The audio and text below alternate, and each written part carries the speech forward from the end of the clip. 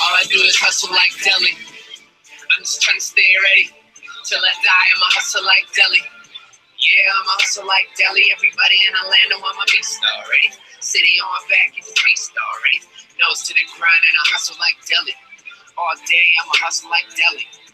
All I do is hustle like Delhi. It's Matty and Patty, coast to coast from Brooklyn. It's Pat McMenamin all the way to the Golden State. It is Matt Youngner. Say hello, Matty. Hello, Patty. How are you doing, buddy? I am doing good. I'm hustling. Much better than last time we talked. Yeah, I'm feeling a little better than I did last time, if I do say so myself. We're getting in a danger zone here, Pat. Danger zone. Like I feel both more exhilarated and excited, but also filled with more dread and self-loathing and fear of the inevitable. Yes. It's funny how that happens. I was so excited about like moral victories and nothing, nothing to lose. Hey, very manageable. Any positives are positive, and it all now it all matters again, Matt. And I'm terrified. I'm a wreck. I'm not sure if I hold my hand still right now. No, it's shuddering still a little bit. I think still from last night a little bit. For sure. That's our next week at least, right? Easily of our life. So that was Hustle Like Delhi by Misery Jones of Artificial Intelligence. And Jesus goddamn Christ, Matthew Dellavedova. That's right. That is goddamn right. Unreal. Your dog knows what's up. She's excited. She loves Delhi. She should. Hell yeah.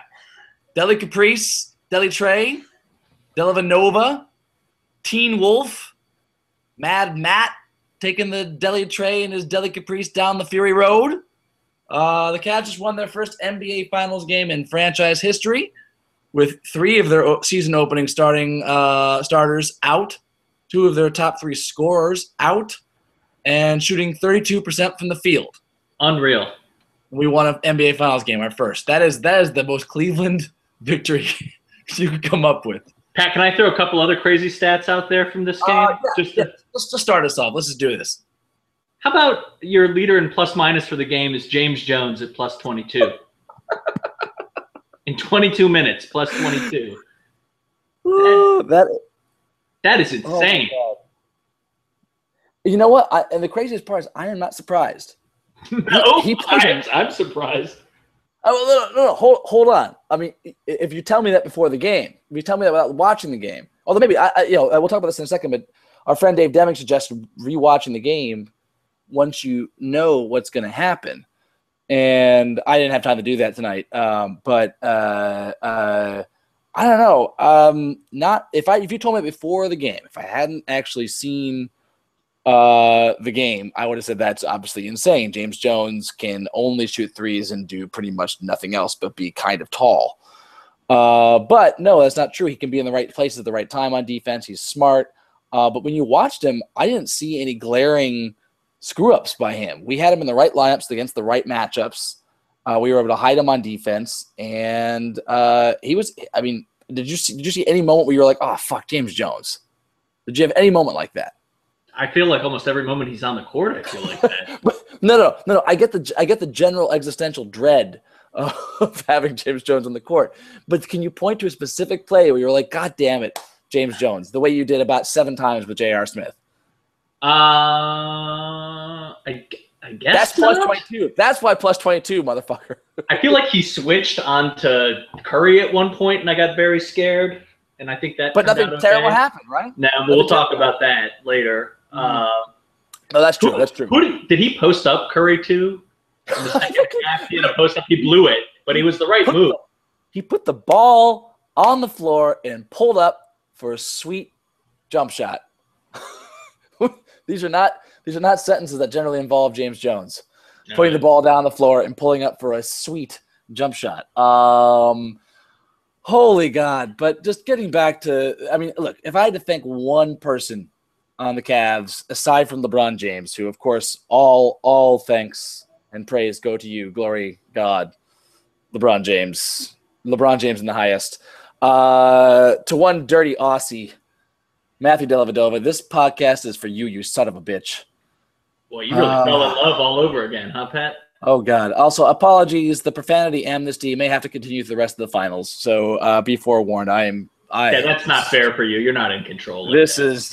I'm not in a good place. This is the funny thing is I want my grandpa to listen to this. My grandpa, the man who in his 90s, who postponed a knee surgery so he could go golfing with me and my dad and my uncle in Ireland. Links courses. You have to walk the goddamn courses. He was walking it with no cartilage in his goddamn knee in his 90s. I want him to listen to this. Cursing is too much for him? It seems like I feel embarrassed. It's my grandpa. Yeah, he doesn't want to listen to that shit. Did he serve in a war? Yes. I think he'll be fine. That's true. This is a good point. Anyway, Maddie, let's move on to theoretical killing, not actual killing for Moors. Let's start with the kill list. Who on the Warriors has risen up on your kill list? So, and just to briefly again recap for everyone, we're not actually suggesting that anyone go out and murder any human beings whatsoever. We're both adamantly against killing. We're pacifists. In all contexts, we're pacifists. We're just saying in a consequence-free environment in the heat of the playoffs, when you watch these guys over and over again and they pull off the same dirty shit over and over again, you get to the point where at a consequence-free environment, you realize you might murder this person. All right, continue, Matt. Who? So I'm going to couch this by saying my experience was very much influenced by watching the game with Warriors fans. And I want to hear about this more in a little bit, but go ahead. We'll talk about those details later. But so I'll come back to that in a second. Bogut is still right up there at the top for me. Right. I'm glad the refs seemed to catch on to his shenanigans at some point during that game, and he started getting called for a lot of loose ball fouls. Mm-hmm. And I don't know if that just meant he got sloppy or the refs are paying attention or what, but he is still way up there for me. Does a lot of dirty shit and then still manages to complain. I think Curry's starting to get there. Yeah. That's the one I would relate to watching it with those fans. Is I heard a lot of excuses, a lot of, he must have a stomach virus. Something must be going on with him. What could be amiss? A lot of that kind of crap. And a lot of people complaining about foul calls in such a way that it made me driving you crazy. But I think Curry's number 2 for me. But seriously, hold on. I think I wasn't sure if I heard you right. You're putting Curry. Is he in the running for kill list, or is he actually in the physical kill list for you? No, he's not there yet. No. That's what I thought. He's got to be short of that. I was starting to get angered, and part of it was that I was watching with a lot of Warriors fans who were just bonkers. Fair enough. Watching in the cold emptiness of my basement while my son tries to sleep like a champion. He slept like a fucking champion. I was goddamn loud the whole night. He did his part. He wore his Kyrie Irving jersey to bed, as he should.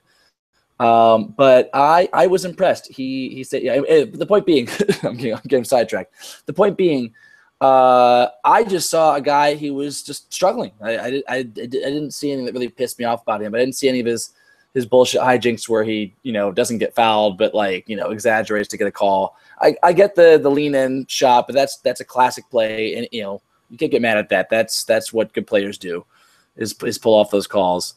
For me, well, first of all, can we just agree that even though he's not a Golden State Warrior, Jeff Van Gundy still has to be at the top of my list. Yeah, the nice thing for me watching out at the bar is that I couldn't really hear him. Oh my God, he was awful. I can only imagine. Any of our 3 listeners listening right now, please use the Q&A function here to leave us your worst JVG moments. I'm so overloaded with fury that I can't even think of anything simple specific, but I just wanted to every single time he opened his mouth. But Bogut is still number 1 on my list easily among the Warriors. I didn't mention this before, but in game 1, he pulled an Olnick on Tristan Thompson. Yes, he literally grabbed him. You could see him grabbing with both arms while Teacher was reaching for a rebound while he was falling. So extra weight on top of that and yanked him down to the floor. Yep. And, just thank God. I think he got called for that one, didn't he? What? I think he got called for that one. Maybe he got called for it. I don't know. But it wasn't like any kind of to me, it was like, that's not a basketball play. That's a flagrant, if anything. Yeah. Certainly after seeing one of our players get lost for the season with that injury. Oh, my God. And then also on top of that, last night, he complained about a call where he was literally bear hugging Tristan with two hands, hugging him, and then got real angry saying, he's grabbing my jersey. Just without a doubt, Bogut is a number one on my kill list. Dre cheated on 2 jump balls and got away with it. I'm more mad at the refs for that, though. Yeah, absolutely. Although, again, this is driving me crazy. This might be a storyline in games 3 and 4. I don't understand. The Warriors haven't gotten a single technical yet, except for the offsetting tees that Dre and JR got. They haven't got a tee yet, and Jesus, I have not seen a team talk with such hostility and disrespect towards referees without tees. Holy really, shit! Like, do you feel it's more than Draymond? Draymond really has done it. I was surprised at a couple instances where he didn't get one, like the cursing and swinging your arm at the same time that usually gets you rung up right away. And screaming in their face, like really aggressive. I'm just shocked, completely shocked. There's no technicals on that. And on top of that, after all that buildup, Iguodala, who's not like, he's not known to me as a guy who complains about calls. He sprinted to the other end of the court on what was a clearly obvious foul call. Yeah, LeBron leaned in a little bit, but he didn't need to lean in is the point. It was a foul. It was a foul. LeBron leaned in just to make sure he got the call, and it was a clear foul. He ran to the other end like it wasn't. Yeah, that one made the Warriors fans real upset too. Yeah, but you know what? Typically speaking, Matt, you run to the other end of the court to protest a foul, you get automatic technical. I don't know when I've seen that not get called, except last night. I mean, maybe I've seen it once or twice before, but that's been a point. It's one of those calls of emphasis. To be honest, though, I'm fine with them letting that go as long as Cavs players don't start getting rung up. I'm fine with not having technicals called. I generally agree with you, except that it has been building.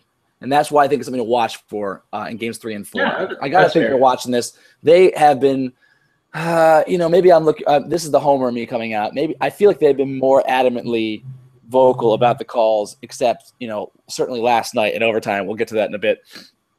The Cavs certainly got their mouthful in there, LeBron in particular. But I think pretty much every objective fan, being a non-Cavs fan, non-Warriors fan, all pretty much agreed this was all heavily against the Cavs, those bad calls. And to be clear, well, we'll get to that in a second. We'll get to the refs in a second. Matt, I want to move on quickly to the moment. That's what I'm calling this game, if we're going to give a name to it. It's the moment. And the reason it's called the moment is because LeBron coined this phrase by using that phrase 7 times during a single sentence during his post-game. No, you were counting.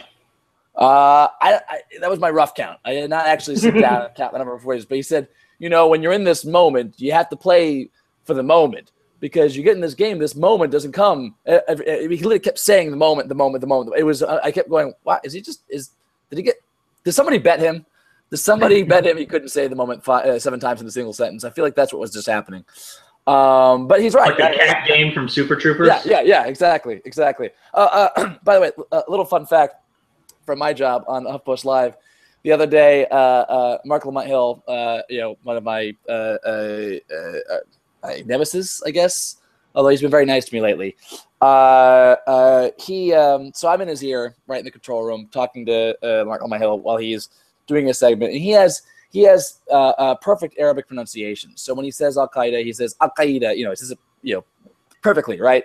So I sent him a chat in the middle of the segment saying, just teasing him, saying, I really respect how you pronounce the Arabic names perfectly, and appropriately. I really hope that you are consistent when you, say, any word in Spanish like burrito. I hope you say that the right way. And he literally found a way in the course of the conversation, which was on something serious. I can't remember what it was. He found a way to slip the word burrito into a segment. So I felt that was sort of what LeBron was doing there. But, So you think this is the moment? This is the moment. This is the moment being the game itself, this period in time. Well, this was the moment where I felt like the Cavs really actually had a chance. And I feel embarrassed now the way we were talking about this over the weekend. We were saying we have a chance the way Jim Carrey in Dumb and Dumber. Yeah. You're saying we have a chance? That was the kind of chance I gave them. That was the kind of chance of, well, we have 3 more games to play at least. So, yes, there's a chance. we haven't lost the series yet, so there's a chance. Now I'm like, no, we have a legit chance. I still want to say my original call of Warriors in 6 still kind of stands, but now I'm starting to think just, fuck that. Yeah, maybe it will be Warriors in 6. You know what? Maybe it will. But honestly, I think these Cavs think they're going to win. The Cavs believe they can beat these guys. Whether they can or they can't, we're going to find out. They certainly are not scared of them at all. No, not at all. And while there's many reasons for them to be afraid, they just aren't. No. And that's I think that's what the moment really means. That's what the moment means. So while you're talking about LeBron, did you see the thing about how he was talking about how he's got a lot of motivation and people know some of them? And then he sort of alluded to the fact that there's another piece of motivation that he's not prepared to talk about yet. Yes. What is that? What is that? That is the classic LeBron subtext, passive aggressive dog whistling. I don't know. Is he just bullshitting? No, the best guesses I've heard have been not getting the MVP the last 2 years in a row. Because he does actually care about that, and that's partly. There's a lot about it for sure. He doesn't like people thinking he's not the best player. I get that, but that's not. I guess that would be a really jackassy thing to say. Anytime, let alone in the middle of a. Well, that's why I think finals. He's talk about it right now. I think he started thinking about it, and that's where his head was, and he said, "You know what? I'm not going to say that because that's a Bush League. He realized how awful it would sound. Yeah. But, or he maybe said, that was his message to his guys saying, you guys fucking know I'm the best. And how it bothers me that people don't think I'm the best. They're so used to this. That they want the next flavor of the month kind of stuff. Nowadays, everybody want to talk like they got something to say, huh, Pat? Yep. And I mean, look, you and I both know that's sort of part of LeBron's personality, for better or for worse. That is something that, he is vain. He's also like an incredible teammate. Jesus. I'm going to skip ahead to the LeBron section now since we're on it. Sure. I mean, LeBron, I don't know if I can say it any better than any of the people I've been reading the past couple of days, but the leadership he's displaying in this series, win, lose, or draw, is unprecedented. I mean, to be leading the guys that he's got. I mean, yes, we talked about this the other day. We compared them to the 2009 Cavs. Our friend Ned thought that was not fair to the 2015 Cavs, but in many ways, it's not fair to the depth of the 2009 Cavs. The point is, LeBron, I think, this is a mark of how much he's grown. I think a big measure, actually, of how much he's grown and the kind of role he can play as a leader on a team is because, he went and won titles in Miami, as much as I hate to say it, as a Cleveland fan. There's a great piece, actually, in the Plain Dealer by Chris Haynes. I don't know if you saw it, Maddie, about what he gave the Cavs before the finals began. He rented out a suite at the hotel they were staying at in San Francisco, brought them all in, and he had a bunch of stuff there. He had special barbers to do special haircuts for all the guys, blast of music, food, drink. But before that all came in, he sat them down and just talked to them seriously about what they had to expect. That they had to shut everything out, shut the noise out, and know they're here for business. It's fun, all the media hype and everything, and going to the press events, but we're here for a fucking job, And but the other fun thing I found, by the way, so anyway, they seem to really have a message with the guys and really seem to sink in. I think you see it in their play. You certainly saw it in the opening game one. But one other side fun fact I learned about LeBron in that article is LeBron's kind of like Oprah on the Cavs. Right, you get a car, you get a car, you get a car, that kind of thing? Yeah, apparently everyone's really psyched about the fact that he gave them all Apple Watches at this event. That is nice. As J.R. Smith says, I don't know how he does it, but every day it's something different. Watches, sneakers, Beats headphones, hoodies, book bags. Man, I can't wait to come back next year. I want to see what we're getting next year. So great. Brendan Haywood said, look, LeBron's probably the greatest player in the world who gives out gifts like it's candy. We look forward to it every single time. This is like Daddy LeBron. Daddy Warbucks. I like it. It's so great. I don't know. I mean, what are you seeing from LeBron in this series, Matty? So I think he's doing what he has to do, right? Like I saw a lot on Twitter about how I think he's one behind in the last 2 series. He's shot the ball. He's had 3 games where he's attempted 35 field goals or more. Mm-hmm. And that's one behind Kobe's entire playoff career. And right. I think there's sort of this like, well, if Kobe's a gunner, LeBron's a gunner. And that stuff is just nonsense to me, right? Like he is, this is a mash unit he's rolling out there right now. And I think he's doing what he has to do. I still don't think we've seen a really fully complete game from him. No. I mean, it's hard to. Yeah, that's one of those. For sure. And listen, that might be impossible for him to have a really fully complete game when he's playing 50 out of 53 minutes and carrying almost the entire load on offense and still doing what he needs to do on defense. Mm-hmm. He was 8 for 29 from 2-point range yesterday. That's crazy. I think that stuff. So we'll get to X's and O's for how the remainder of the series maybe, but I think he's got another gear still that he hasn't been able to get into, and the Warriors better have some role in that. But God damn it, I think he can still do more. Yeah, I agree. I mean, the only thing I'm concerned is that I feel like the inefficiency is a product of how high his usage is, how high it has to be. Oh yeah, I don't think he's going to get to where he was last year in Miami, right? No, any of those years in Miami, frankly. I think that's just impossible. But no, there is also a large amount of ground between that and the 8 for 29 from 2-point range. Yeah, and I'm just hold out hope that there is some middle ground there that he can get to that would make an enormous difference. Absolutely for us. But outside of that, so impressive. Before I get to some more points in the moments, I just want to read a few more things to pump everyone up about how amazing the Cavs have been. Rachel Nichols tweeted last night that she talked to Cavaliers Iman Shumpert on his team upending expectations. Quote, "We're not here to be a part of anyone's story. We're here to win." Again, this is, to me, evidence of everyone carrying the same mindset that LeBron, brought to them in that hotel room. Zach Lowe, in a great piece today that he wrote in the middle of the night, basically his whole article could be summed up in, what the fuck is happening? Yeah. Much more eloquently put, but that's basically what it sums up as.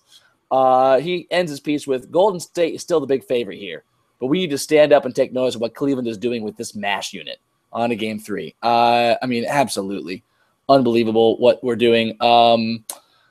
I had one other thing I wanted to share. A great piece also by Adrian Wojnarowski. Am I pronouncing that right? I always feel like I get his name wrong. That's how I say it. Let's just say A-Woj. That's much easier to say. He had a great piece about what LeBron's doing to kind of help the team frustrate Golden State's offense. There's a lot of quotes from David Griffin and some of the Cavs coaches. David Griffin's quietly one of my favorite people in the Cavs organization. Yeah, he's been great. Just the shit he says too. Mm-hmm. For example, when asked about like what how the Cavs are doing what they're doing, his answer was, "We got a bunch of grown ass men in that locker room." It's such a fucking baller response. Or as Jim Boylan put it, asked about like how the Cavs are competing against such all odd, being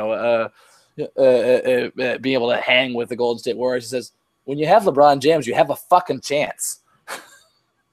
I mean, yeah, I'll say it. I'll own up to it. I think you should own up to it. We both didn't give us a fucking chance with just LeBron on this team, and we should have fucking known better. Yes. I mean, I still have severe concerns about what we're able to do moving forward. Absolutely. Absolutely. And I think we'll get to that in the final stretch run. When we talk about the X's and O's, we actually get down to the nitty-gritty of how we can keep doing what we're doing and how much of it is us and how much of it is just an off night from Golden State. That you guys just have to keep listening to the rest of the podcast. We only got about like 18 to 20 minutes left here before you got to run, Maddie. So we got to be quick here. No more lollygagging, All right. as we like to do. Let me just to quickly move on briefly to just a quick confession. Maddie, I almost blew this last night. What have you done? After LeBron's huge three put us up 11 with 3 to go, which is incidentally just inside the 12-point margin of my can I relax rule, which we agreed upon at the beginning was out the window. Yes, we said we had to double that. Right. So we were even close to 24, but we weren't even in the 12-point ratio. So everyone was saying, how did the Cavs blow an 11-point lead? Well, it was inside the 12-point ratio. Oh yes. 4 points within 4 points per minute, 3 minutes left. Anyway, I was so pumped, so excited that I actually sat there and allowed myself to think, wow, can you imagine if we win this game? What if we swept the next 3? Matt, I fucking did it. I nearly did it again. The minute it happened, I said, shut the fuck up, Patrick. Shut the fuck up. Pat, that's disappointing. You cannot have this thought. You can't do that anymore. And so I thought we lost when LeBron missed that layup and got fouled 5 times, or at least 3 times, on the way to the basket. By the way, NBA. NBA says that's not a foul. Not a foul. Not a foul, apparently. Neither of them. Not a foul. I didn't have such a problem with the no call on the layup attempt, actually. Yeah, but the foul on the top with us in the bonus, given the fact that they gave the foul call to J.R. Smith reaching in. Yeah, that one. Which was also a foul. Yes, it was. I thought he didn't touch him on that one. No, the one on Curry. Nah, he got him with one hand on the back of the jersey, the other hand it was a foul. But again, you're gonna call that 75 fucking feet from the basket when they're in the bonus? Seriously? But you're not gonna call that for LeBron on the last play driving the basket? Yeah, I mean, he's not getting that. He's not getting that call unless he gets hammered at the rim, and he did not. Agreed, but again. Then you don't call that goddamn foul on J.R. Smith. You let that go. Did Curry lose the ball? Now you're looking for consistency, Pat. And that's fairly too much. That's way too much. Anyway, so thank God the Cavs rescued me and J.R. Smith. Oh boy, the yang of J.R. There's the yin and the yang. Did we get much of a yang last night? No. There's the yin and the yang. We got the yang in the Eastern Conference Finals. We got a lot of yang. A lot of yang tonight. In the series, yeah. A lot of yang from JR. Did you not have the same thought that I had when he fouled out? Oh God, thank God, Jesus Christ, thank God. Just sit down. We got this, JR. Oh, I didn't think we got this. Like I said, because of that choke job in my brain, I thought that we were destined to lose in overtime. I was convinced that we were done in overtime. I mean, for some of the same reasons that we struggled in the overtime last time, right? Like our guys had played insane amounts of minutes. Yeah, just burned. Burned out. They're just going to be exhausted. Although, people have pointed this out, Curry used his bench much less in this game than he did in the first. He did, which was interesting. So his guys were not so – besides Bogut, everybody else is pretty close to where the Cavs guys were at. In terms of and they are used to it. We've been doing this for 2 fucking rounds, motherfuckers. Oh, yes. Get right. Get your mind right. You weren't ready for this shit. You want to hang with your best guys? You better do some more practice. Anyway, this is a good spot to move on to what the ref. What the ref? Yeah. Matt, what the ref? What upset you the most? It's hard. The drive to the game-winning shot upset me the most, which was not a foul. No fouls at all in that play. Totally clean. Good defense.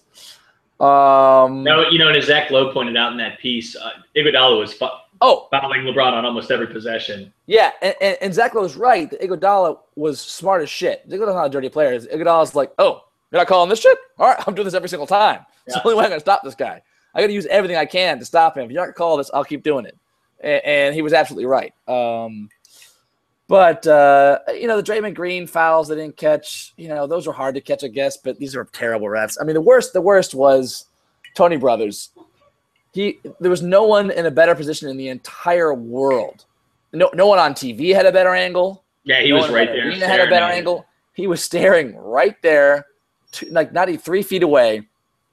Now, look, if you wanted to say, I'm not calling the foul, LeBron, because you traveled, just call the fucking travel. It's not a foul. Sorry, to back up, refs will frequently not call a foul on a turnover, meaning you still give the ball up, but I don't want to give a star an extra foul and hurt the game. Refs do that, and I get that, and I'm not totally opposed to it if it's sort of like a you have two calls you can make. You veer towards the let's not have the star player fall out. And I mean that across the board for other teams and players. I get that. It's a thing that the refs do. But my point here is travel's not a foul. And you can totally call that travel, and it's fine. Instead, you decided to go, nope, no travel. I was right here to see that. And you just got, like, your arms chopped off, both, two, at the same time, ball flying up in the air. No call, bro. Nope, no call. That drove me crazy. I think my least favorite was the jump ball. The LeBron Draymond jump ball in overtime. Especially because I couldn't hear what was going. I couldn't really hear what the announcers were saying, so I had no idea what the hell the call was. It just looked like a bad tip that they decided to give to. Yeah, it's a violation. It's a violation. You can't catch your own jump ball. Right. And the only reason that happened was because Dre Green just put his hand on LeBron's shoulder to jump up and still couldn't get higher than LeBron, which is hilarious. It was a very poorly officiated game. I know that. Go ahead. I have some Warriors friends who were texting me throughout the game that they were extremely upset with the refs. Oh God! From the Warriors' point of view, which I didn't really. I really tried to put my objective hat on and see.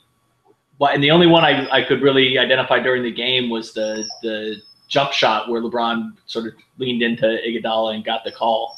I didn't remember a whole lot other than that was even close to the only one I saw that I could think I can remember was when Klay Thompson was going crazy. Like, we couldn't fucking stop him.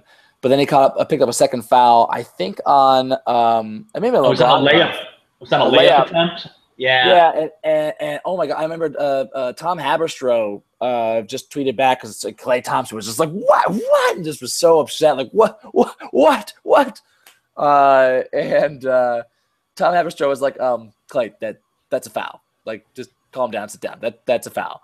And his entire commenting section for, like, as far as I could care to scroll through was just Warriors fans screaming at him about, are you even watching the game? He didn't touch him. It's like, I get it. It was a very light foul, but he bumped him on the drive. He did not have position, and then he also touched his arm. He didn't hit it hard. LeBron got hit harder on his game-winning drive, but that's objectively a foul. It's early in the game. LeBron was clearly driving and put him in a bad position. Look, if you want to contest that shot, then be ready to risk the foul. If you don't want the foul, give him a layup. Yeah, you guys are a defensive team. You're going to get fouls. So I think the other thing people got upset about is that Bogut started getting called for loose ball fouls, but they were loose ball fouls. They were egregious loose ball fouls, every single one. That's what I said to my buddy. I was like, you employ Andrew Bogut and you're complaining about calls in a game? You're out of your mind. Unbelievable. Maddie, this talk is getting me interested because we're losing time. I got to hear about Maddie in the Lion's Den. You went out from the safe confines of your domicile, of your cozy domicile, wearing a special homemade LeBron t-shirt. Oh, yeah. Which I wish you would post a selfie somewhere, like in the comment section or something, but you did not pull that off last night. I was very upset. No, that's true. I tried it. I was actually out of room from memory. Yeah. Right. Seriously. Yeah. All right. Yeah. Don't come on. Don't insult me, Matt. Don't make excuses. All right. No. But I want to hear about this. You went out to a bar in San Francisco, right? Yeah, in my neighborhood. In your neighborhood. With about. Did you have any fear? I mean, you're going out amidst all of these rabid, loyal Golden State fans who are dying for a title. They haven't won in so long. They haven't won any. They can't even smell a championship in all these years. No, zero fear. I think we said this the last time. These people are cowards. Nobody's going to do anything. It's California. People are super soft. They talk a little. If you come back at them even a tiny little bit, they bow down right away. What did your shirt say? Oh, it's a picture you can see it if you Google baby LeBron, but it's like a picture of, I don't know, when he was in a class picture or something of him holding a little stuffed animal, and it just says bow down to baby LeBron. Speaking of which, you know that Twitter meme of that kid who just keeps saying LeBron James' name over and over again? Mm-hmm. LeBron James. I love the internet so much. Somebody put together a clip of Steph Curry with his daughter sitting on his lap, and she's like trying to talk to and they just dub over all of her voice, just her saying LeBron James over and over again. Oh, I love the internet. Anyway, Maddie, continue. So, anyways, it was the short story is it's not scary at all.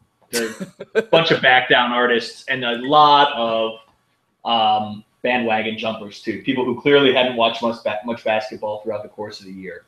Mm-hmm. A lot of Johnny come latelys. A lot of, no offense, female listeners. A lot of women who are excited and caught up in the fever, and I get it. And the Giants had just won here, so everybody thinks it's peaches and cream when you're in the postseason, and that's what you get. But not battle tested, not a lot of heart, just not a true, nothing to be afraid of, and not a true challenge in any way. Oh my God, that was we were talking and walking around with total impunity. Oh man! It felt, which, by the way, winning in the other team's spot is phenomenal. Losing in there is also quite terrible, and you have to deal with that. But there's the risk-reward proposition there is fantastic. There's nothing better than. I've been there. I went to a Tribe playoff game in 2007 against the Yankees in Yankee Stadium. It was Game 3. We were going for the sweep. Yeah. And I wore my Tribe jersey under my shirt because I was with my sister, and I was like, I look, I'm not a big guy. I'm a pacifist. I don't want to tough my way out of this in New York. Let me just feel the temperature in my section before I pull off my outerwear to reveal my Cleveland fandom. I got there. Some guy was walking up the aisle this is like the first inning. With his he's got his fries and his his beer. He's excited. He's walking him to his seat, and some dude 20 rows back just takes a full cup of beer, chucks it over the entire section of Yankees fans to hit this guy with a beer. And I was like, yeah, I'm gonna keep the Indian shirt underneath. That's impressive. The New York Yankees fans I don't know. I'm not even going to dignify the other team with compliments because they can go suck a dick. They are the New York Yankees fans. They are fucking for real and terrifying. So I could not pull that here. So I gotta say, New York, as a fellow New Yorker, adopted. You guys are tougher than San Francisco fans. Now, to be clear, I don't think I would walk around. I'm not sure. I would not walk around with the same sense of security and confidence in Oakland, perhaps. Yeah, that fair enough. Certain parts of Oakland, but the San Francisco itself is a whole different ballgame, and here we can do whatever we want. Yeah, and Maddie, I want another time when I have more time with you because we're running out of time. I want to get a little a primer on the difference between San Francisco and Oakland, not geographically, but culturally, spiritually, culturally. Yes, happy to. All right, Matt, we have a lot to get to, and I've got maybe 10 minutes with you max. I want to get to Delhi, and I want to get to X's and O's. Briefly, I'm gonna blaze through Delhi. You jump in with thoughts, but I'll start off just first with Delhi had the ugliest stat line. Probably the ugliest stat line of a great game-changing performance ever, if I can just say that without doing any research whatsoever. 3 for 10 from the field, 1 of 6 from three-point range, 2 of 2 from the line, 5 boards, 1 assist, 3 steals. How many turnovers? 6 turnovers, something like that? 6 team turnovers. High 6 turnovers. However, the Cavs outscored the Warriors by 15 points with Delhi on the floor, and 17 when Curry and Dover were both on the floor. That's crazy. More importantly, I think, honestly, a guy like Delhi, a guy who measures himself by defense, we should start making as a regular stat collection item the stats of the guy they were guarding, whoever they were on, those stats. The player they were across from, what did they shoot?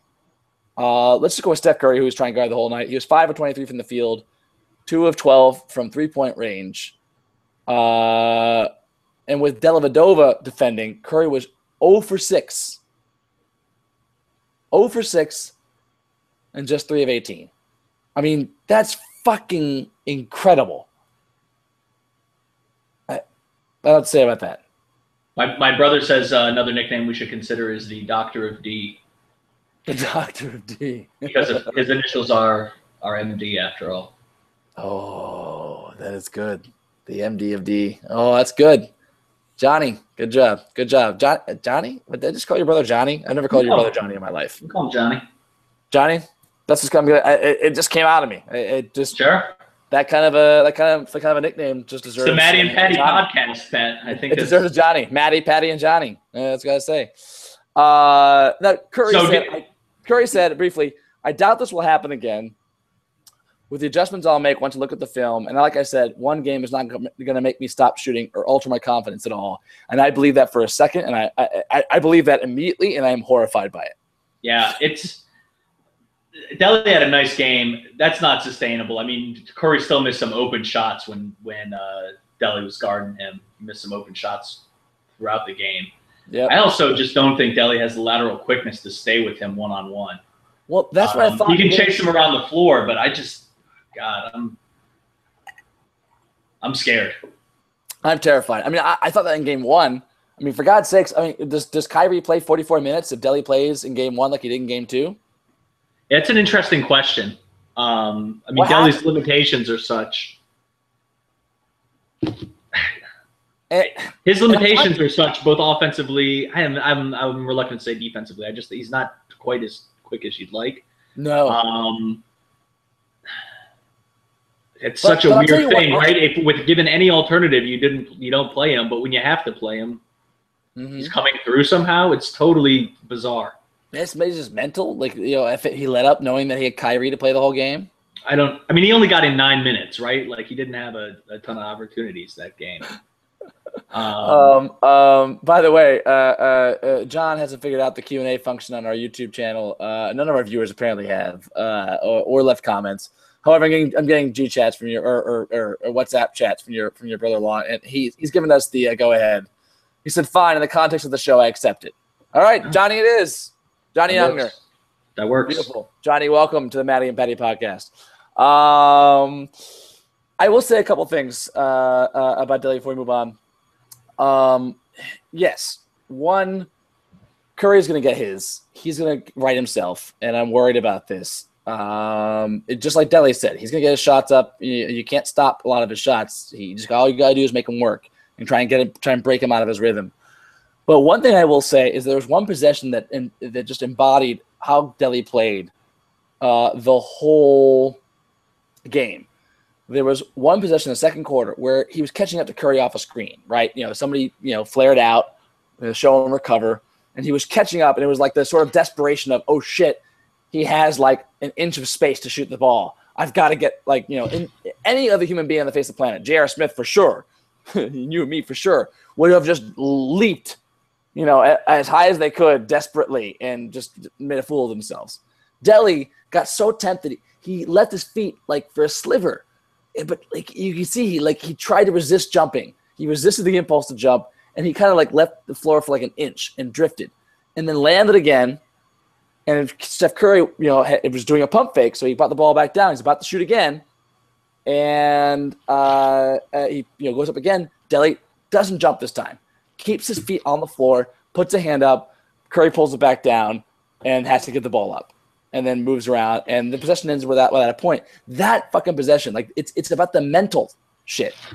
He has the tenacity to fight through picks. He's quick enough to stay with him with help defense, knowing that guys are there to help him. He can funnel him to the side. He knows guys will be there to help him at the end. And he's got the intelligence and the tenacity to not leave his feet.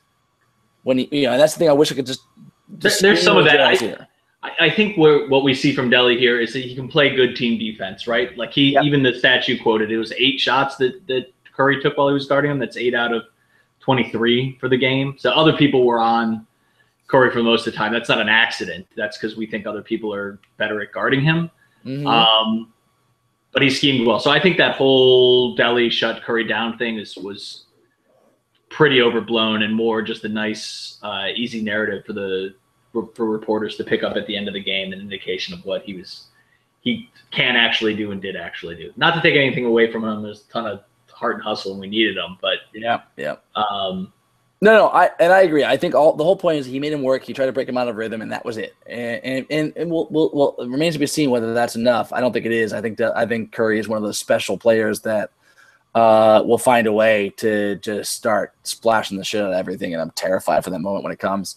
One of our live viewers, Maddie, agrees with you. Jeff Versteeg, the Vile Sticky Thins, has texted us to say, Delhi sucked on both ends. What are you guys talking about? Curry had open shots all night and was just ice cold. But again, Jeff, yes, Curry was ice cold. I get it. I agree. Matt agrees. I think this is more Curry than Delhi. But I think it is a total – it is a buster move. It is a hater move to pretend that Delhi had nothing to do with it. Like Delhi helped keep him out of rhythm, helped frustrate him. I guarantee if Delhi wasn't playing the way he was last night, Curry isn't that cold, 100%. I just don't see that happening. And frankly, you saw it in the Memphis series when he got frustrated by Tony Allen and was really frustrated. And frankly, he broke out of his slump when Tony Allen got hurt, and more importantly, when the Golden State Warriors realized they didn't have to guard him on offense. They could leave him open and have Bogut guard him. When that happened, go ahead. They really had Tony Allen guarded Steph Curry, and Tony Allen is a much better defender than Delhi is. I agree. I agree. He's another level. So it's not. I think if you want to credit our defense with it's frustrating Curry and doing it, then you have to credit it to the team more than. Oh, absolutely, more than Delhi. But my point is, Delhi, unlike Tony Allen, can actually hit a 3-point shot. In fact, he hits it really well. He's 40% shooter in the regular season. So, unlike, for example, you can't stick Bogut on Delhi, for example, to take him off the court. No, because he can hit an open three. He can hit an open three. And so because of that, you keep Delhi on the court. You keep the guy that's frustrating and breaking his rhythm up. That's what gives us a chance. I don't know who's going to actually do it. As Jeff Versteeg says now in another text, let's see Delhi do it again in Game 3. I'm skeptical. So am I. I'm not skeptical. I am. I don't know. I just don't know. We'll see if he can do it. We'll need him to do it. Otherwise, we have no chance. Patty, I gotta give you the 5-minute warning. So do you want to? Yeah, I know. I think I'm past your 5-minute warning, frankly. But that's okay. I can give you 5. You're being a gentleman and a scholar. And then John Youngner adds in that he says, sorry, hold on. He says, lack of space weird to you guys. He crushed in Game 1. Johnny, no. Space was missing his shots. He missed a layup. He blew it. I'm surprised we saw him as much as we did. He also says Jeff Versteeg is an idiot. Johnny, you make a good point. I didn't say it. You said it. But strong point, strong take. He also says Curry was shook. His body language said it all. So frustrated. I don't know if he was shook. I think he just, you'd be shook if you're missing all those shots. If you, I don't think he was shook. I think he was just frustrated. I mean, he wasn't shook. He hit a game-tying layup. He's a baller all night. He just wasn't hitting the shots. I don't think he was shook. I just think that Delhi did a good job of breaking his rhythm, and he also had an off night on top of that. Yeah. I think he's going to break out for a big game, probably in Game 3, and I'm terrified of it. All right, Maddie, home stretch here. We got 5 minutes max. Let me start off our Game 3 preview by calling out to Dave Deming. Dave Deming texted us today, our buddy, and was saying he had an idea that he wants to talk about. He thinks that Game 3 is our Game 7. What are your thoughts on that? There's something to be said for that. It's not quite true. I think we got enough. At this point, I think you'd be okay with a split at home, no matter what, and make it a 3-game series and just hope something crazy can happen. I don't think they'd feel terrible if they came back out here tied. So it's not quite that intense, but man, how big would it be to get that game? Oh my God, it would be huge, and it shifts such immense pressure onto the Warriors. It would also shift a huge amount of pressure onto you and me to keep our shit together. Yeah, I think I might break under the pressure. Curl into a ball. It's a big game. They need to come out, and I think if they're going to win the series, they got to win this game. So if that's what Dave means, yeah, that would be a Game 7. It sounds like you're endorsing Deming here. I don't like to, so I sort of talked around it a little bit, but in the end, I think he's probably right. Now, to do it in our last couple of minutes, I'll go quickly first. The things I think we got to happen is our shooting's got to come alive a little bit, right? And by that I mean JR, Shumpert, and Delly too from 3-point range. And James Jones. Jones was 2 for 4 yesterday, right? Like and he had one of his rattled in and out too. I was pretty happy. I was relatively happy with how he shot, but we need big time. It's not Delly and Shumpert were 2 for 11 from 3-point range. That's not. We need more than that. I think we need to see more Timofey. And I understand the reluctance to play him out there on the end because Blatt really likes having TT be able to switch on pick and rolls, and it's terrifying seeing Mozzie out there on pick and rolls on Delly or whoever. But I think he also we can press an advantage at the other end with him if we're willing to do it. And I think that is something we should seriously consider, especially if he's playing like he did the last game, man. I think we can ride that hand a little longer than we have previously. Absolutely. So Johnny, just it's done now, John. I've called you John my entire life. Now I'm calling you Johnny for the rest of the time. He just texted, Game 3 winner wins 84% of the time, so there is truth to it. I was just about to say the same thing.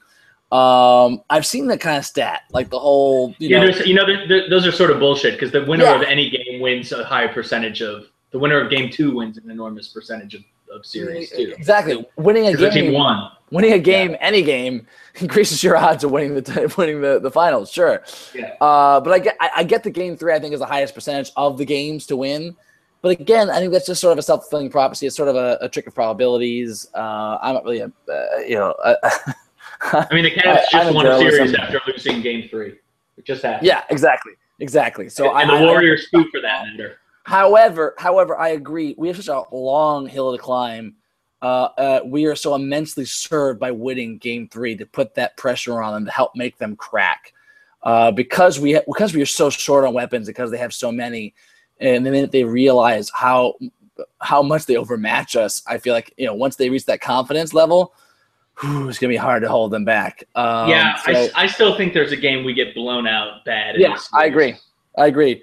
But where all their guys, where Clay and Steph are hot at the same time, and whatever, Draymond and Harrison Barnes haven't really gone off yet. They have that mode where they're just untouchable. Mm-hmm. That's gonna happen once, I think, and we just gotta hope that it's once and that's it. Absolutely. We gotta have a game where our guys get it going like they can, where we're very, very difficult to beat even without Kyrie. If we have a couple guys go Nova, and I still have, like I said at the top, I think there's still hope that LeBron has another gear. God, I hope so. I'm in the home stretch here. I want to finish with a few final thoughts, Maddie. I'll let you go. One, Jeff Versteeg points out a very true, indisputable point. The winner of Game 7 wins 100% of all series. That's probably the most important game. That's probably the most important game. I want to take a different tack on what Deming was asking about with Game 3 being our Game 7. I think while that might be true from a fan perspective, from a strategic perspective of what's going to happen in the future history, it is the absolute wrong way for the Cavs themselves to be approaching this game. They got to approach this the way I think they're approaching every single game, which is we are going to take it to these motherfuckers every single fucking game. I don't give a goddamn if we lose Game 3. We are going to punish them in Game 4 and in Game 5 and in Game 6 and in Game 7 if it comes to that shit. We are going to punish them every fucking game and watch them and just hope they will. That's how we have to do. So I feel like we have to have the attitude. For example, I love being on the road from a fan perspective in the playoffs because the first 2 games usually I can be relaxed. I'm like, hey, we get 1 game out of this, we're good. We can, if we lose the first 2, they held serve. We can still come back, but now we have to win in Game 3, whatever. But now I'm like, honestly, we have the home court advantage back. We just got to hold serve. We just have to split. Honestly, we can split the next 2 games. I think we're going to make them feel it. I'd love to obviously go 3-1. Who wouldn't? But I think, honestly, we have to aim for a split. So losing Game 3 isn't the end of the world. We still have Game 4. And honestly, if we lose Game 4, fuck it. Keep making them fight. I don't know. We have to make them goddamn earn it. Yeah. Because these guys are a really great, talented team, but they haven't been here before. We have to make them feel it, make them earn it. And I think that's exactly how the Cavs have to approach this. A final point. I know you have to go, but You mentioned Mozgov. How much to see Mozgov out there? I want to give a shout out to an underrated move by Kerr. He put Bogut on TT. I think probably towards the end of game 1 too. Is partly why the rebounding advantage disappeared after it was like we were dominating the boards in the first half of game 1. We lost the advantage second half. TT had a horrible game. He was like minus 20, which I've never seen. Like that's amazing. When you make TT a negative plus minus player, that's a great fucking move. It's because they put Bogut on TT. That led to the Mozgov outburst, but they lived with it. And I think it was a smart trade-off. Same way we're going to live with Draymond Green flying to the hoop, right? Right. He's a little uncoordinated. I kind of want to see how we counter from that. How do we counter? The way we countered in the game was when Bogut was out. That's why we were playing TT down the stretch. Bogut was out the rest of the game. Kerr never put him back in, and so like Blatt was like, "Fucking hey, fantastic, thank you. I'll put TT out there, and he'll do what he does." And he got a lot of rebounds in the down the stretch and played amazing defense. So how we counter the Bogut on TT early in the game, I think, is a big deal. X's and O's down the stretch here in Game 3. One last thing, Versteeg mentioned he wanted to comment on whether the Cavs' big or small lineup was better. He thought big was much better. I agree, Stiggy, that I think our big lineup is the more we can have both Mozgov and TT on the court, the better, even when Bogut's not out there. But I think more importantly, I think it's amazing that the Cavs aren't punished by their small lineup when we put our small lineup out there with them. There's almost no other team in the NBA that's been able to say that this year. Yeah, but the Warriors, I mean, they're not – I don't know. They like to play small, right?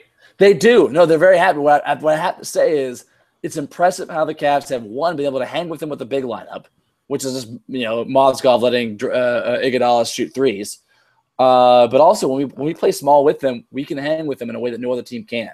Like they're at their best, their small lineup, honestly.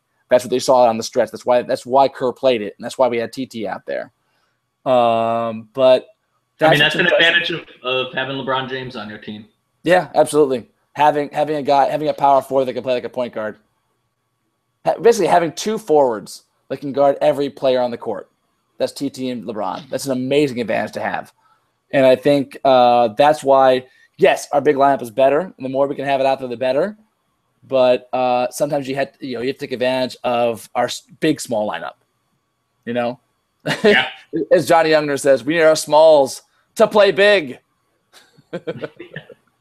And our bigs to play big. All righty, Maddie. I got to let you go. Stiggy's still commenting. He's going to comment into the ether. I'm not going to respond to them because they are ridiculous comments. No, there's some legitimacy to them, Versteeg, but we don't have time for it. Maddie, I hope your wife forgives us for making you late to pick her up from the airport. We'll be okay. But just don't mention it to her. I will not mention it to her at all. I will blame it all on Luna, your dog. Perfect. Who just kept yapping and making trouble and making messes around the house. She's a wonderful scapegoat. Huge game tomorrow night. You and I are going to be big puddles of neurotic, sweating messes. Yeah, are you going to take it to the street? You taking it to the streets again tomorrow? No, I think I'm watching it home tomorrow. Really? Yeah. Good things happen when you're out and about last night. It's true. I've got some logistical concerns I have to deal with. All right. Yeah, fair enough. Yeah. Such is life. Sad, but true. I'm looking forward to it, though. I want to see the Q going bonkers. Yes. A final observation on LeBron. LeBron, of course, in the post-game conversation, called on Cavs fans. Basically said, guys, get fucking loud. That was probably my favorite part. He saved it for his last comment of just saying how loud the Q can get. I cannot wait for this time. I mean, just seeing the video of the town in an away game freaking out, honking its horns after one win in the finals. Yeah, that was awesome. I can't wait to see them at home. I'm really looking forward to it. Maddie, let's have fun tomorrow night, and Godspeed. I hope you make it through it. Thank you. You too, brother. All right, man. We'll talk soon. We'll do this again, I think, after Game 3, regardless. I think we're in it now. We're in it for the duration. It's done. Yeah. All right, buddy. All right, we'll be back. What was Wednesday Wednesday night? Good luck. Cavs Tuesday night, 9 o'clock. Big fucking game 3. Could be the game 7, as our friend Dave Deming says. Until next time, Maddie. Friendship. Go Cavs. Take care, buddy. Go Cavs.